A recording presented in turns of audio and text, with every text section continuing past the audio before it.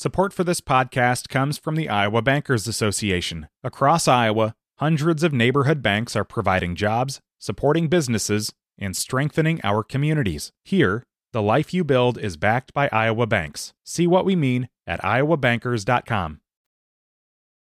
It's River to River from IPR News. I'm Ben Kiefer. Our year began with that school shooting in the central Iowa community of Perry. That tragedy on January 4th took the life of an 11-year-old boy, critically injured a high school principal who later died. 6 other students and staff members were injured. The shooter died of a self-inflicted gunshot wound. Across the country in recent years, we've seen a spike in school shootings. How can we prevent these tragedies? And what's the best response to active shooter events when they do occur? That's the focus of today's program. Later, we'll hear from an Iowa school superintendent on the latest initiatives, both in terms of school security, but also in terms of paying more attention to student wellness. Toward the end of the hour, we'll hear from an expert on the psychology of school shooters. My first guest is Deputy Blake Michelson of the Guthrie County Sheriff's Office. He's been an active shooter instructor for the past 2 years, and I had a chance to speak with him earlier today. Deputy Michelson, thank you for joining us. Yes, sir. Thank you for having me. Deputy Michelson, before we talk about what you teach, tell us how you experienced the shooting in Perry, being in neighboring Guthrie County. Sure. So I was actually off that day, but dispatch called me and informed me what was happening, and they were requesting everyone to respond. So, I got dressed and responded, and me and I think it was 5 or 6 other deputies from the sheriff's office came on scene. We were, I think the 15th, 16th, 17th, something like that, officers that showed up. So we weren't the first ones on scene, but we were like the second tier. And we went in the school to make sure there was no other threat. And then we, cleared some classrooms where, anybody that was barricaded, they could get out safely, and then just kind of held down the fort until the DCI arrived. Yeah. Knowing what we know now, about a month later as we're having this conversation, and what you experienced there, what do you see as the actions that saved lives on that day? Well, I think it was, to be completely open and honest, I think Perry PD, Dallas County, some of the very first people that were on scene there initially, I think they had a very good response time. I think, logistically, working with EMS, I think everything went as good as could be expected during a tragedy like that. And, dispatch did very well for Dallas County, instructing officers where to go and fire and EMS and the location of the shooter and things like that. Mm-hmm. You instruct teachers and staff. How do you evaluate their reaction on that day? I haven't spoken to any staff members from the Perry School District, but from my knowledge, they did everything that's taught to us. They got out a very fast, reasonable timeline. The school was pretty much empty for the most part. If anyone was available to get out as soon as could be expected within seconds. Yeah. Walk us through the parts of your training, the key messages you want to get across when you're instructing in how to react to an active shooting situation. Yeah, so during an attack, your mind's going to go through what's called a disaster response stimulus. And the first stage of that's denial. That's when you're in shock, you're in disbelief, you're justifying and rationalizing what you're hearing, what you're seeing. So anytime in America there's an active shooter, almost every time on the news they say, I thought it was fireworks. Well, we say it's fireworks because we're justifying and rationalizing what we're experiencing because it's what makes us safe. It's what we're used to.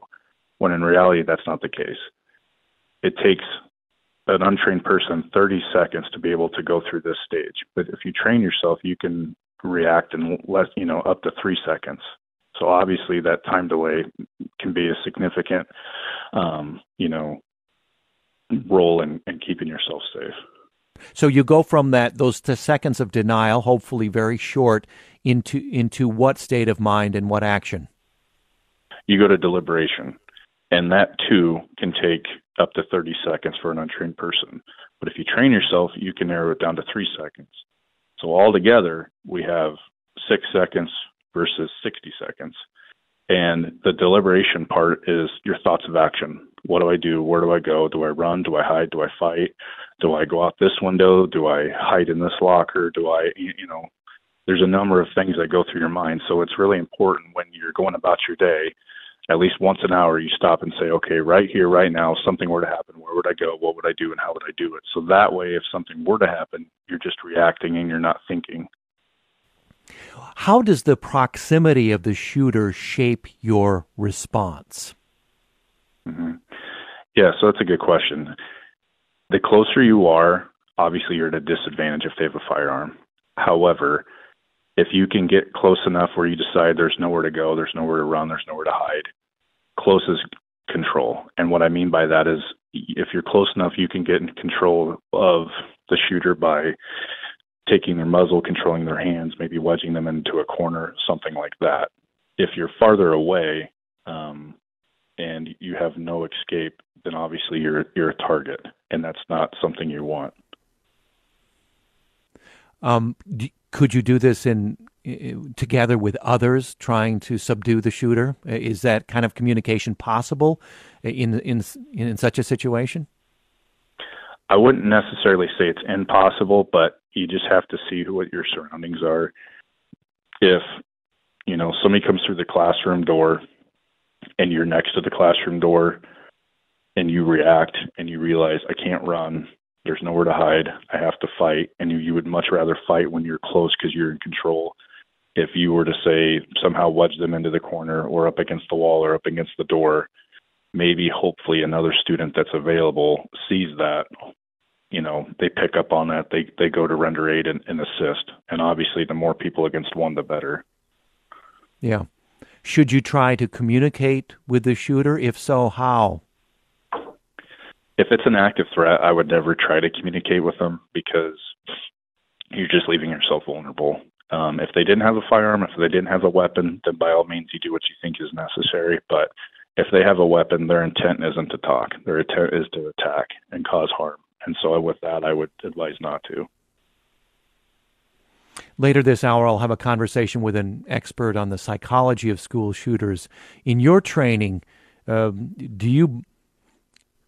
it important to know about the mindset of this shooter? Concern yourself with motivations, any of those things?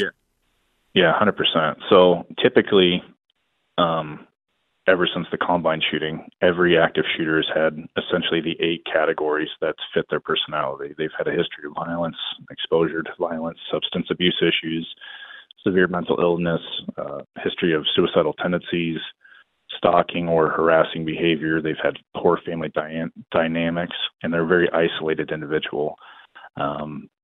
So with that being said, also, they have an avenger mindset. They feel like society has wronged them and that this is their opportunity to get back at society, whether it be bullying, they have a broken heart, they just recently got fired from a job, something like that, and that it's their way of getting even.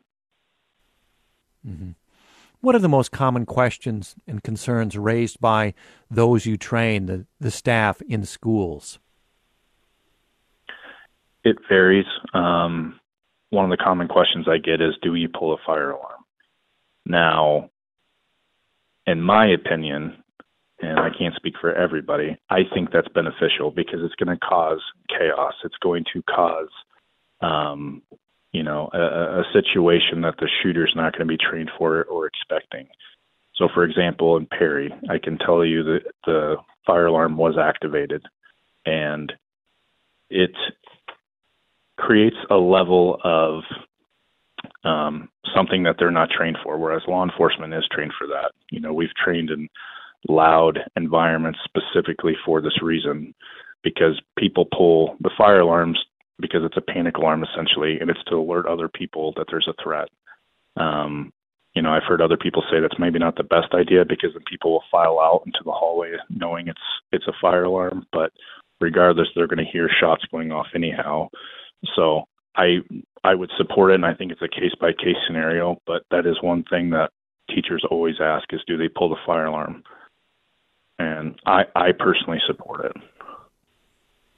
Deputy Michelson, in your 2 years of training here on active shooting situations, how seriously do staff take your training? I have to imagine there are those who think, as most do, it'll never happen here. Do you have to fight that sort of denial?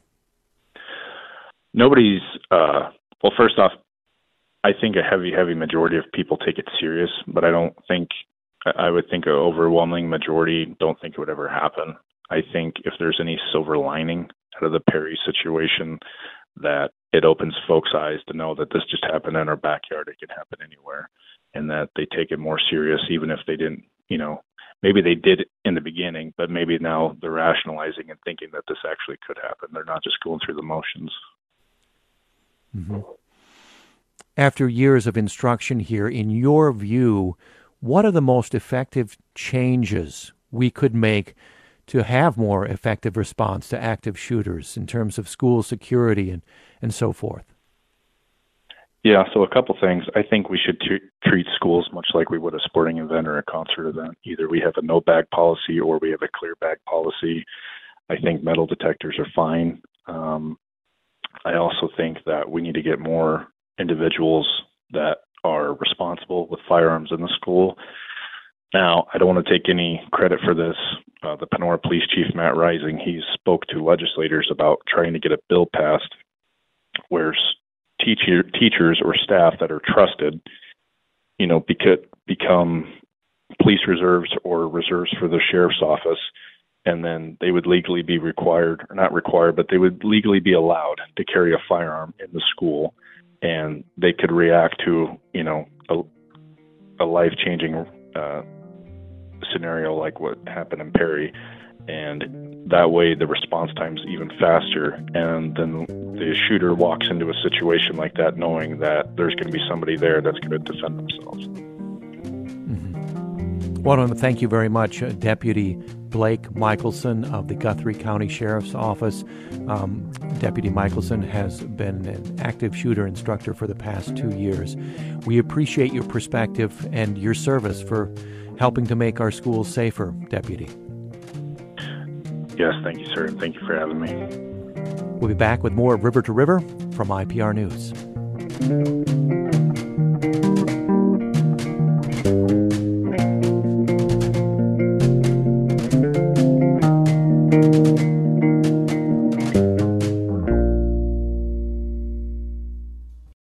Support for this podcast comes from the Iowa Bankers Association. Across Iowa, hundreds of neighborhood banks are providing jobs, supporting businesses, and strengthening our communities. Here, the life you build is backed by Iowa banks. See what we mean at iowabankers.com. At a time when information continues to come at us faster and faster, sometimes you need to hit pause and rewind. NPR's Throughline takes you back in time to the source of the news stories filling your feed. Find NPR's Throughline wherever you get your podcasts. It's River to River from IPR News. I'm Ben Kiefer. Our focus today, school shootings. How can we better prevent these tragedies? And what's the best response to active shooter events when they do occur? Coming up later in this hour, a conversation I had with an expert on the psychology of school shooters. What are their various motivations, and how does understanding their mindsets tell us something valuable about stemming school shootings? That's a conversation with Peter Langman coming up. He's a psychologist and director of research and school safety training with an organization called DriftNet. But first, a conversation I had earlier today with Justin Wagner. Justin Wagner is a superintendent at the Woodbine Community School District. He's been in that position since 2020. He's also deputy wing commander with the Iowa Air National Guard. Superintendent Wagner, welcome to our program. Thanks for having me. I appreciate being on. Woodbine, a school district in western Iowa. You have a few hundred students, right, in your school district? Yes, 509 to be exact. Yeah, pre-K-12. All right. And I understand about a year and a half ago, Iowa Homeland Security came in and did a safety audit of your district. Tell us what you learned, what they did. Well, I tell you what, the first thing, probably the most important thing that came out of that audit was we could either have convenience or safety. And where you have one, you have less of the other. And so that was really kind of an eye-opener for us. Public schools are meant to be open. We want grandparents and aunts and uncles and loved ones and to feel open and welcomed within public schools. And that's in stark contrast to safety and security. And so it was just a fantastic experience for us to go through that audit. We appreciated the Iowa Department of Homeland Security coming out and doing that. And so what it did is it kind of set into motion. We felt like we were safe prior to the audit. And so what we wanted to move is just keep moving that needle from good to great in terms of the things that we could do to keep staff and students safe. So that audit was the jumping off point for us to set up 23 steps that we said, hey, we want to do even more in these areas to keep staff and students safe. And then what that also led into was a general obligation bond that we took to the community and said, hey, this is really important to us. And the community said it's important to us too, and passed the bond with a strong support. And so then we set these 23 steps into motion based on that audit that, like you said, happened about 18 months ago. Mm-hmm. Okay, so we don't have time to go in depth in the 23 steps, but give us an idea of what these steps are and where you are in taking those steps. So we wanted the steps to focus on prevention as well as reaction. And so each one of those steps is set into play to try to buy us time. So from a preventative measure, we want to do better on social, emotional, and behavioral health.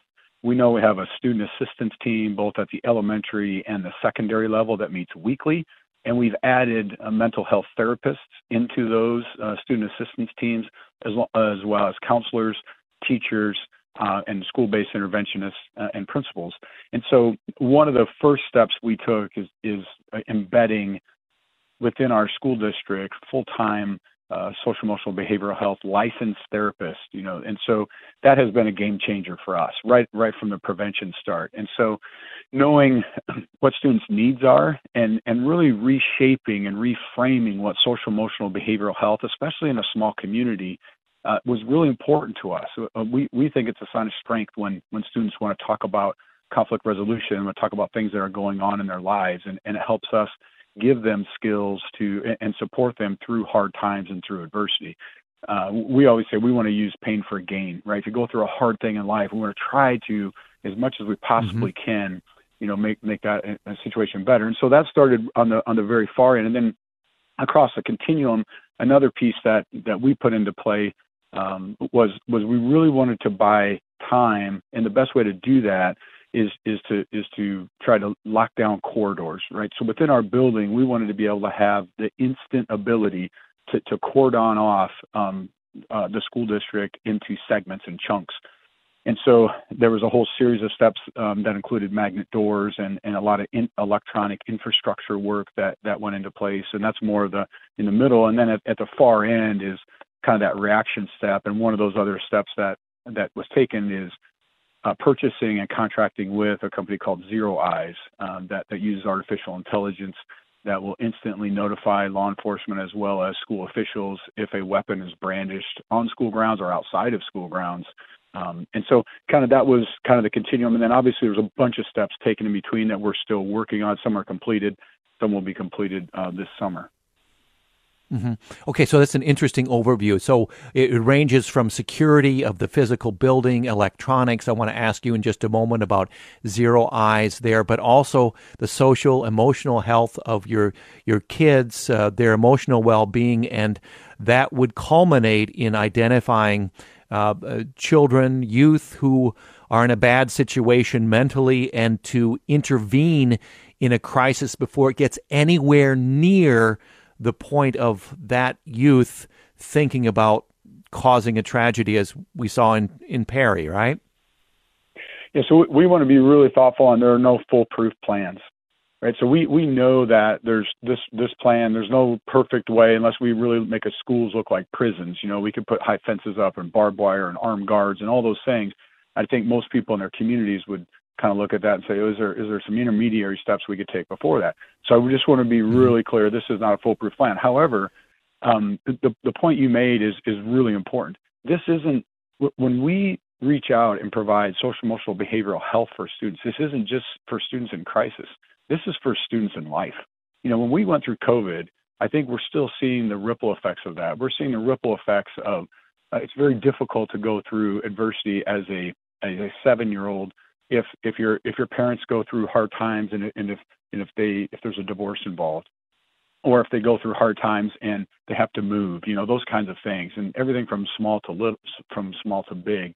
So it's really important that we emphasize that working through those problems or working through those issues or talking about those problems is really important. Don't wait till they get to be a crisis. And that prevention piece of that, it has been really important to us. And it's been, our therapists have been full.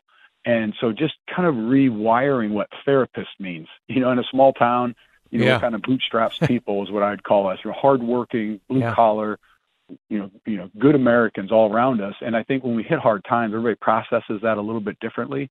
And we just want kids and staff, it's been impacting our staff too, to know that we're there for them. And if you go through something hard, it doesn't mean you have to push it down. So. Right. And it sounds like you're telling me, Superintendent, get rid of those taboos about talking about life's difficulties. If you're a student, break down those taboos so that, as you said, going to see a therapist to talk to someone about that is not a bad thing. It's a very good thing to share that with whomever may be helpful there. And are students then also, we hear about bullying in some of these instances. Are students being instructed to just pay attention and to show more care towards students they may or may not know are having real difficulties, whether it be at home or otherwise? Yeah, we a key piece for these steps too was getting a therapeutic classroom grant from the state, and that allows us to put in what we call the Tiger Room. So the Tiger Room allows students to de-escalate or just come in and talk. If I walked up there right now, there'd be 3 or 4 or 10 students sitting in there talking to our school-based interventionists about things that happened last night at the game or just how their life is going. We believe the most important thing we can do from a safety perspective is create relationships, right? So it's relational and transactional. We want to create relationships with kids so they're comfortable talking to us so we can help them in their times of need. And then transactional, we want to add value to their life. Like, hey, if you're struggling with something, hey, here's something to think about. Or here's something maybe to try different. So that preventative piece and kind of eliminating and reducing those kind of taboo, those terminologies to be taboo is really important to us, and making sure that they know we have people instantly available for them. I think one of the challenges on safety and security that schools deal with all the time is they see we're really good at problem identifying a problem, but not great on problem solving it because there's fewer resources, there's less resources available, especially on social emotional behavioral health.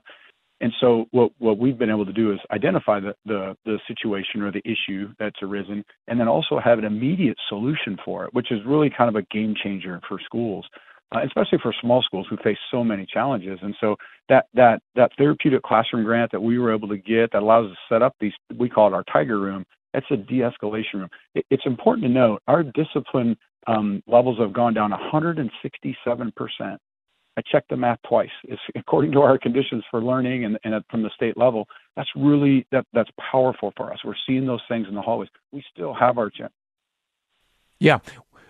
Superintendent Wagner, we're running out of time. We have about 5 minutes left, so let's get into what you called Zero Eyes, this AI platform, which I understand detects guns on your school campuses. How does it work? Yes, sir. Yes, it's they call it weapon brandishment. And so if a weapon is brandished outside of school, off school grounds within our camera purviews, or inside of school, then there's instant notification of law enforcement. And so the really important point for us with Zero Eyes, there's software out there that will identify weapon brandishment. The reason we went with Zero Eyes is because what this does, once the artificial intelligence software identifies the weapon and it alerts, sends alert on the system, it goes to a live human expert into what they call a Zero Eyes Operations Center. And so we really wanted that live person kind of scrub on whether this was a accurate event. We didn't want false positives, if that makes sense. There's swatting things happening across the world and the country, and we wanted to eliminate false positives to reduce, the impact on students and staff if it was a false positive. So once that information goes instantly to the Zero Operations Center, then they call 911, and we are instantly notified, our staff as well. And so, and we're just trying to buy time. We're trying to reduce that average 7-minute response time, get in that 2-minute time frame, which is really the focus of trying to save lives. Well, I'm sure this AI is getting ever more sophisticated, but what comes to mind for me is what happens if a student brandishes a squirt gun out on the grounds. Will it trigger that? Right. So there's a potential that it will trigger that, and we talked through that when we did our on-site test. So they brought former Navy SEALs on site and actually tested the software with our cameras at locations multiple locations throughout the building. And they said it will pick that up in certain occasions. And that's where it goes to that human element to the Zero Operations Center to go, okay, that's clearly a squirt gun, or that's clearly not a brandished weapon, and there's not a threat there. And so what they would do in those situations, they would still contact us to say, hey, here's the picture. Here's what we saw. This is our determination. Can you get eyes on it just to validate and make sure? And that's what we do. Yeah. You're a ways into these 23 steps from prevention to the reaction of a security breach or to a security breach or an event. I want to know, in closing, a little bit how your students, staff, teachers, how the community is experiencing these changes. You said the bond issue was passed. You need funding for these changes. What are you hearing in these conversations? Are all on the same page? Of course, we want our kids, our staff, our teachers to be completely safe, but the way to do it, I have a feeling, may be controversial. Is there controversy there? Well, I say people vote with their feet. So you can always hear this, that, or the other on different topics. But when the GO bond passed, and it passed with one of the measures and one of the focuses being safety and security, and it passed with a very strong percent, that's a good indicator for us. We have not heard anything negative here about the proactive steps we're taking. And I understand too, it can cause concern, because some people might say, well, was there something wrong before? There was not. We felt like we had a safe building and safe environment, and so we just have appreciated the support. And I think parents in general appreciate any proactive steps schools can take, because I think the really important thing for us as superintendent, these are the things that keep us up at night, right? We think about a lot of things, but safety and security of our students or staff is always at the top of our mind as superintendents. And we want to do anything that we can to help prevent, these kinds of things. And we also know there's no foolproof plan.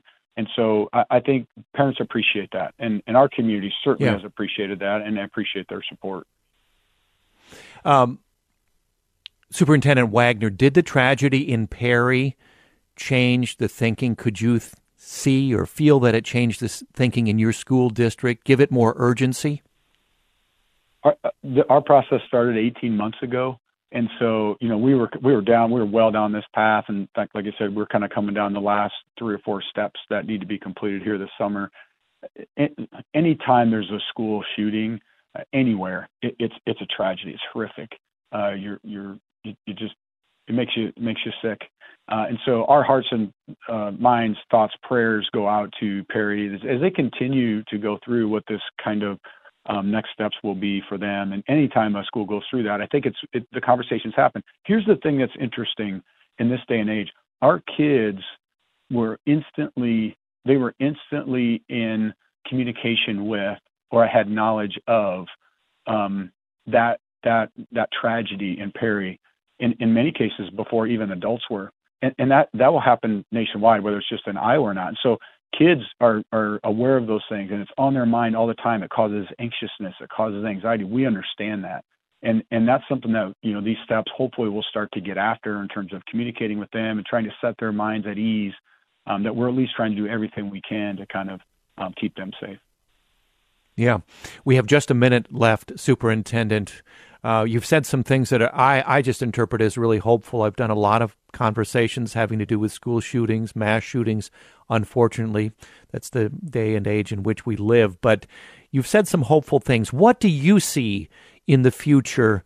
Where do you hope your school district will be in regard to safety from shooters at this time next year or in the coming years? Well, we're continuing to grow. I think anytime we implement, as many steps as we have, we want to continue to refine them. We want to continue to test them. We want to continue to grow them. So I think not kind of laying back and feeling satisfied is where I hope we are a year from now.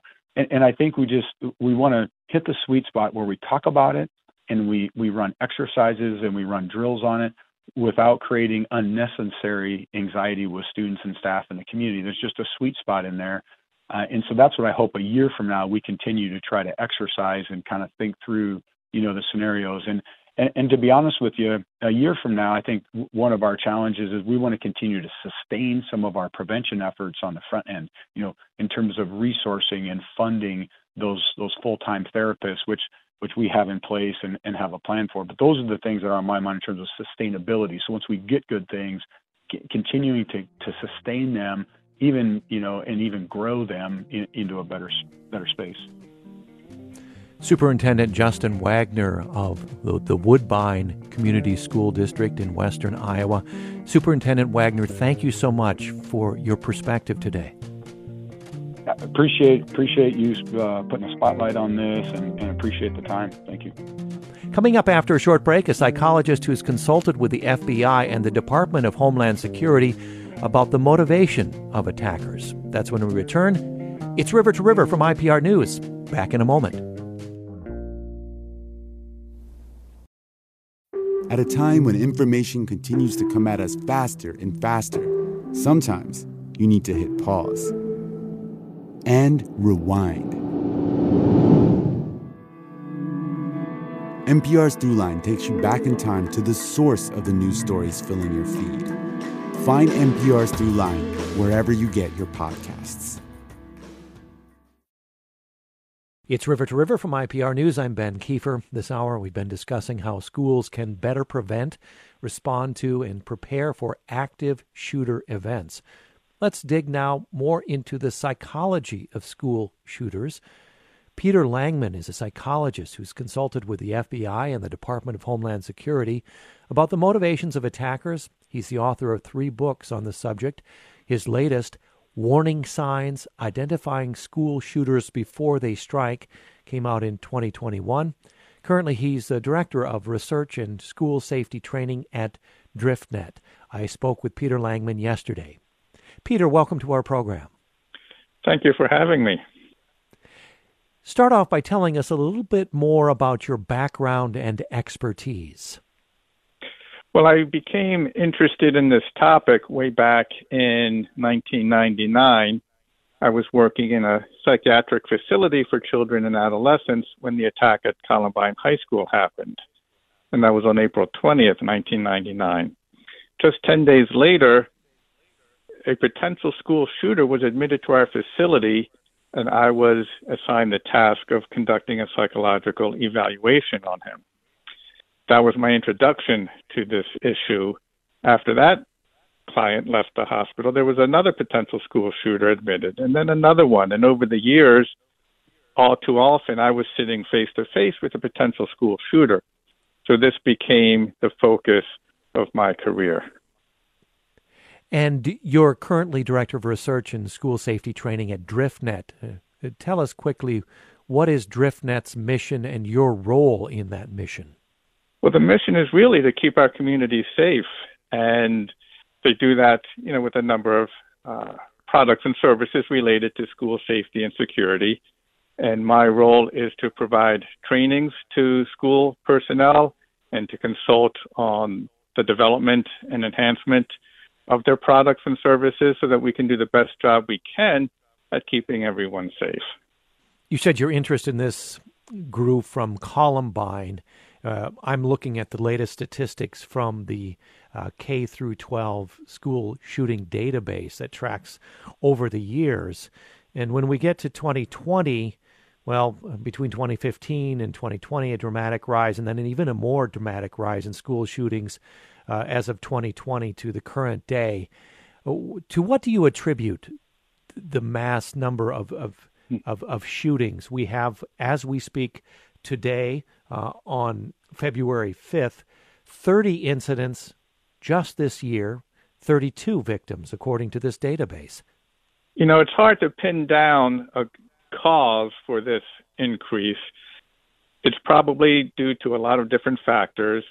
One concern of mine is that the more this happens, the more it's likely to happen, that the phenomenon is essentially feeding on itself, whether that's through what's called copycat behavior or the contagion effect, or just by lowering the threshold. There's such a taboo against taking someone's life, but the more that taboo is broken, maybe as a society, we're seeing a weakening of that taboo and a lowering of the threshold that normally would keep people from committing such acts.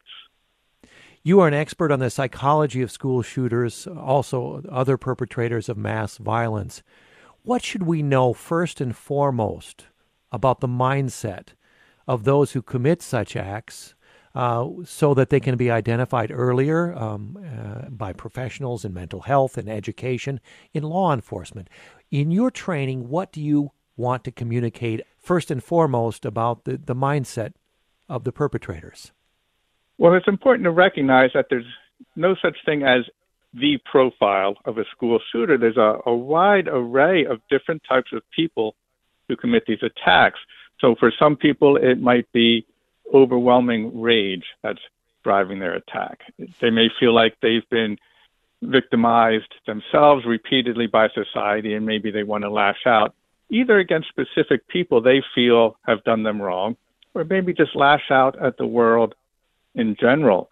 There may be people who are depressed and suicidal, but are also angry, so that becomes a combination of suicidal impulses and homicidal urges. Some may have the mindset that certain people just deserve to die, and we see that repeatedly. In other cases, it may be more about a drive for fame. People feel like they're insignificant. They're a so-called nobody. They want to be a somebody, and they know that if they commit a mass attack, their name is going to be known across the country, maybe throughout the world. So we see a lot of fame-seeking behavior. So all these different kinds of factors can play into someone's mindset as they are preparing to commit such an attack. How many of the perpetrators have a diagnosable mental illness? That's difficult to answer because we would have to carefully define what we mean by mental illness. Some people use the term to mean any diagnosable condition that could include depression, anxiety, and so on, but other people may refer to sometimes what's called a major mental illness, such as schizophrenia. So it really depends on how we define that term. However we define it, though, these are people who are struggling psychologically, whether it's a combination of depression and anger or something more significant, such as a disorder that has psychotic symptoms, hallucinations, or delusions as part of it. These people are not doing well in life, and they could benefit from some kind of intervention. But I also need to emphasize that most people who are depressed or anxious or even having psychotic symptoms never become violent. So there may be that psychological component, but we have to be careful not to think that anyone who's struggling psychologically is at risk for violence, because the vast majority are not.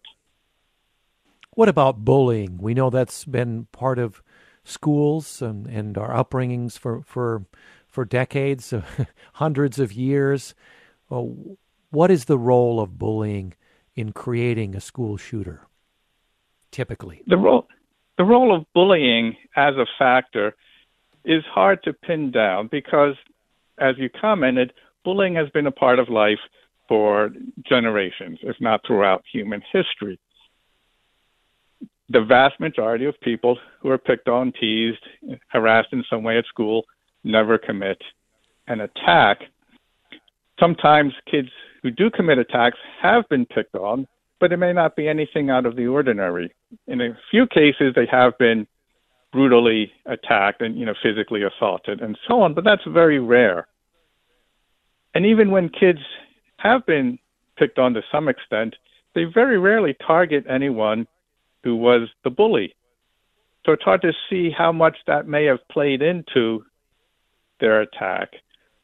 And even if they have been picked on, often there's many other problems. There could be problems at home. They may be physically abused in their own home or witness domestic violence between their parents. They may have romantic rejections. They may have been arrested in the community, suspended at school, struggling academically. So bullying could be a contributing factor, certainly, but typically it's just one of many contributing factors. I'm sure another one on that list is social media. How does that factor in your studying? Well, social media certainly can be an incredible stressor for students today. And whether the bullying is happening at school or it's online harassment, that is something that, anyone involved in violence prevention needs to be aware of. And monitoring someone's social media use could provide valuable information about their state of mind and what's happening in their lives. Mm-hmm. How do we better identify and stop potential shooters before they act, through social media or other means? Well, the best way to prevent an attack at a school is through the process known as threat assessment and management. And all schools should have people trained on their staff who know how to investigate any safety concerns that are brought to their attention. That's the threat assessment piece. And for that to be effective, students and staff, as well as parents and community members in general, should be educated about the warning signs of a potential attack and know how to report that. And the best way to report that is through an anonymous tip line, whether it's a tip line run by the state or by the local school district. So to make threat assessment effective, you have to have people come forward and report their concerns. Those concerns need to be taken seriously, and the threat assessment team needs to investigate and determine if something may be a false alarm, maybe a misinterpretation of a comment, maybe a joke someone made, or if what is being reported is part of a serious threat of potential violence. Peter, share some of the warning signs that are common. Warning signs of school shootings can be remarkably obvious. And the problem is when they're that obvious, they're often not taken seriously by their peers. Kids will sometimes announce to their friends that they're going to bring a gun to school and kill people. But often the students who do that are seen as just talking big, trying to impress people, or maybe just being mad, and no one thinks they would really do it.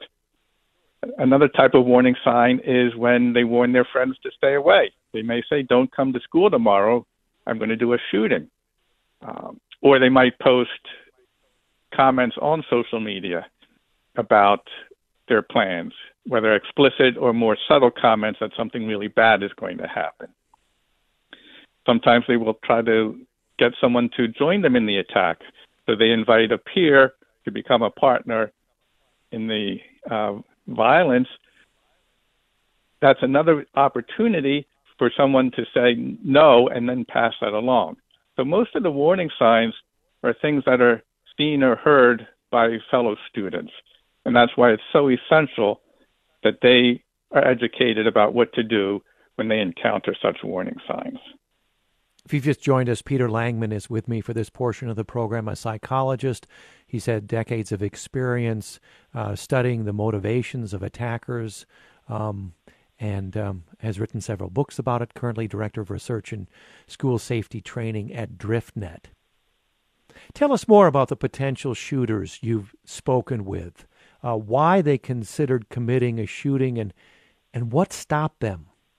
The students had different motivations. It could have been revenge.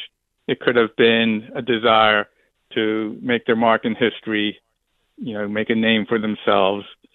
What stopped them was people seeing the warning signs and getting them to a psychiatric facility where they could be kept safely while they were evaluated and then sent on for further treatment. So from experience, I know that when people report warning signs and they're taken seriously, this can save lives. And I also know from experience that none of the people I evaluated as potential school shooters ever went on to commit a school shooting or other type of mass attack. So that gives me hope that if these students are caught in time and receive the proper treatment, they can come out the other side of whatever crisis they're going through and re-enter society.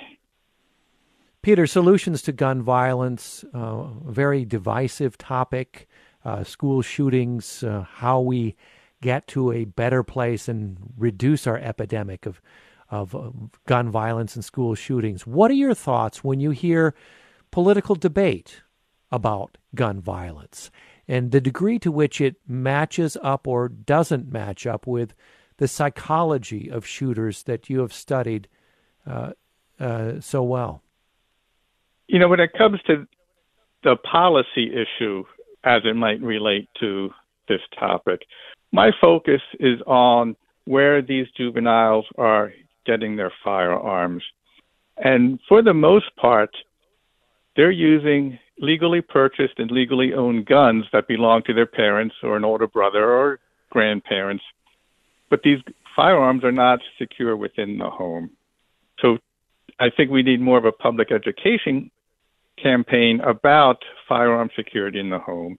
And if there's any concern about a young person who may be struggling, that those guns should be removed, because school shooters have proven themselves to be remarkably resourceful. And even when guns have been kept in locked gun cabinets or safes, they have been able to get their hands on them. So in that case, I think if there's someone who's presenting some concern about potential violence, the best thing to do is to temporarily remove those guns from the home. Mm-hmm. Again and again, I've heard as an explanation in the aftermath of a school shooting tragedy, evil. It's just evil. As a psychologist who's studied school shooters, and how do you react to that level of analysis, if it can be called analysis, when spoken by a politician after a tragedy? I certainly understand viewing such acts as acts of evil. As a psychologist, I try to go beyond that and understand what's causing these people to behave in a manner that certainly strikes us as evil.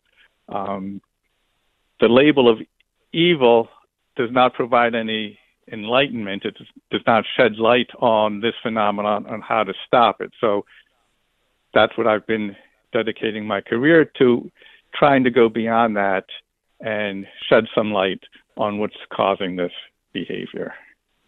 And finally, to conclude and perhaps summarize some of the points that you've mentioned, tell us, what can we do better to make the biggest strides in preventing school shootings right now, and that are also politically feasible actions we can take in school districts and states across the country, do you believe?